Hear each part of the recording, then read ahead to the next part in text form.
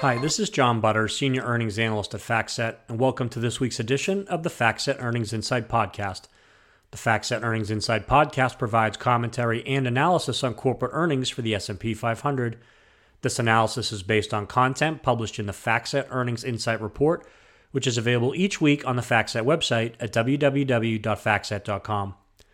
We'll start this week's podcast with a preview of the key metrics for the third quarter earnings season for the S&P 500, which starts in about 4 weeks. Then we'll discuss our topic of the week, which is the high number of S&P 500 companies that discuss the term recession on earnings calls for the second quarter. But first, let's look ahead to the third quarter earnings season for the S&P 500. To date, analysts and companies have lowered their earnings expectations for the third quarter. As a result, estimated earnings for the S&P 500 for the quarter are below the expectations at the start of the quarter. In fact, the index is expected to report its lowest earnings growth rate since the third quarter of 2020. In terms of revisions to earnings estimates for S&P 500 companies, analysts have decreased earnings estimates more than average for the third quarter. We typically look at the change in the bottom-up EPS estimate for the index to measure EPS estimate revisions by analysts. The bottom-up EPS estimate for the third quarter has decreased by 5.5% since June 30th.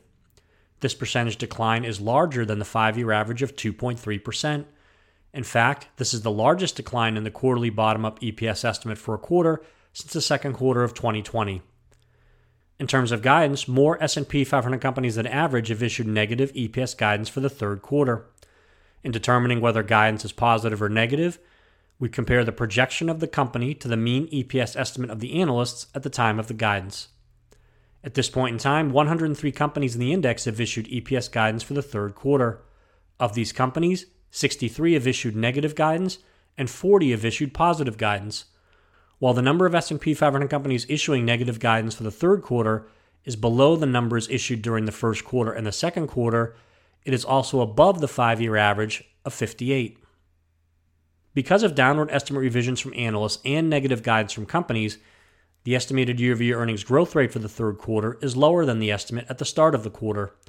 The S&P 500 is expected to report year-over-year earnings growth of 3.7% as of today, compared to the estimated year-over-year earnings growth rate of 9.8% back on June 30th. If 3.7% is the actual growth rate for the quarter, it will mark the lowest year-over-year earnings growth rate reported by the index since the third quarter of 2020.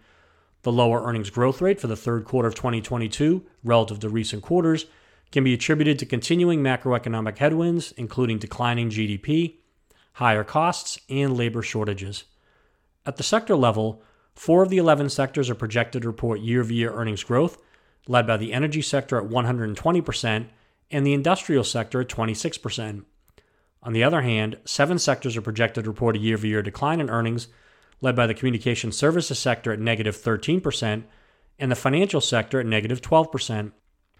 The estimated net profit margin for the S&P 500 for the third quarter is 12.3%. This net profit margin is above the 5-year average of 11.2% and above the previous quarter's net profit margin of 12.2%, but below the year-ago net profit margin of 12.9%. Looking ahead, analysts expect earnings growth of 4.7% for the fourth quarter and 7.9% for all of 2022. For calendar year 2023, analysts are predicting earnings growth of 8.2%. The forward 12-month PE ratio is 16.8, which is below the 5-year average of 18.6 and below the 10-year average of 17. However, it is above the forward PE ratio of 15.8 recorded at the end of the second quarter, as the price of the index has increased while the forward EPS estimate has decreased since June 30th. And during the week, 2 S&P 500 companies are scheduled to report results for the third quarter.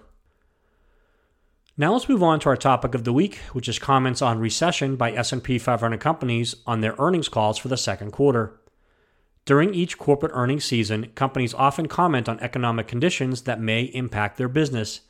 Given the decline in GDP for a second straight quarter, did more S&P 500 companies than normal discuss the term recession during their earnings conference calls for the second quarter?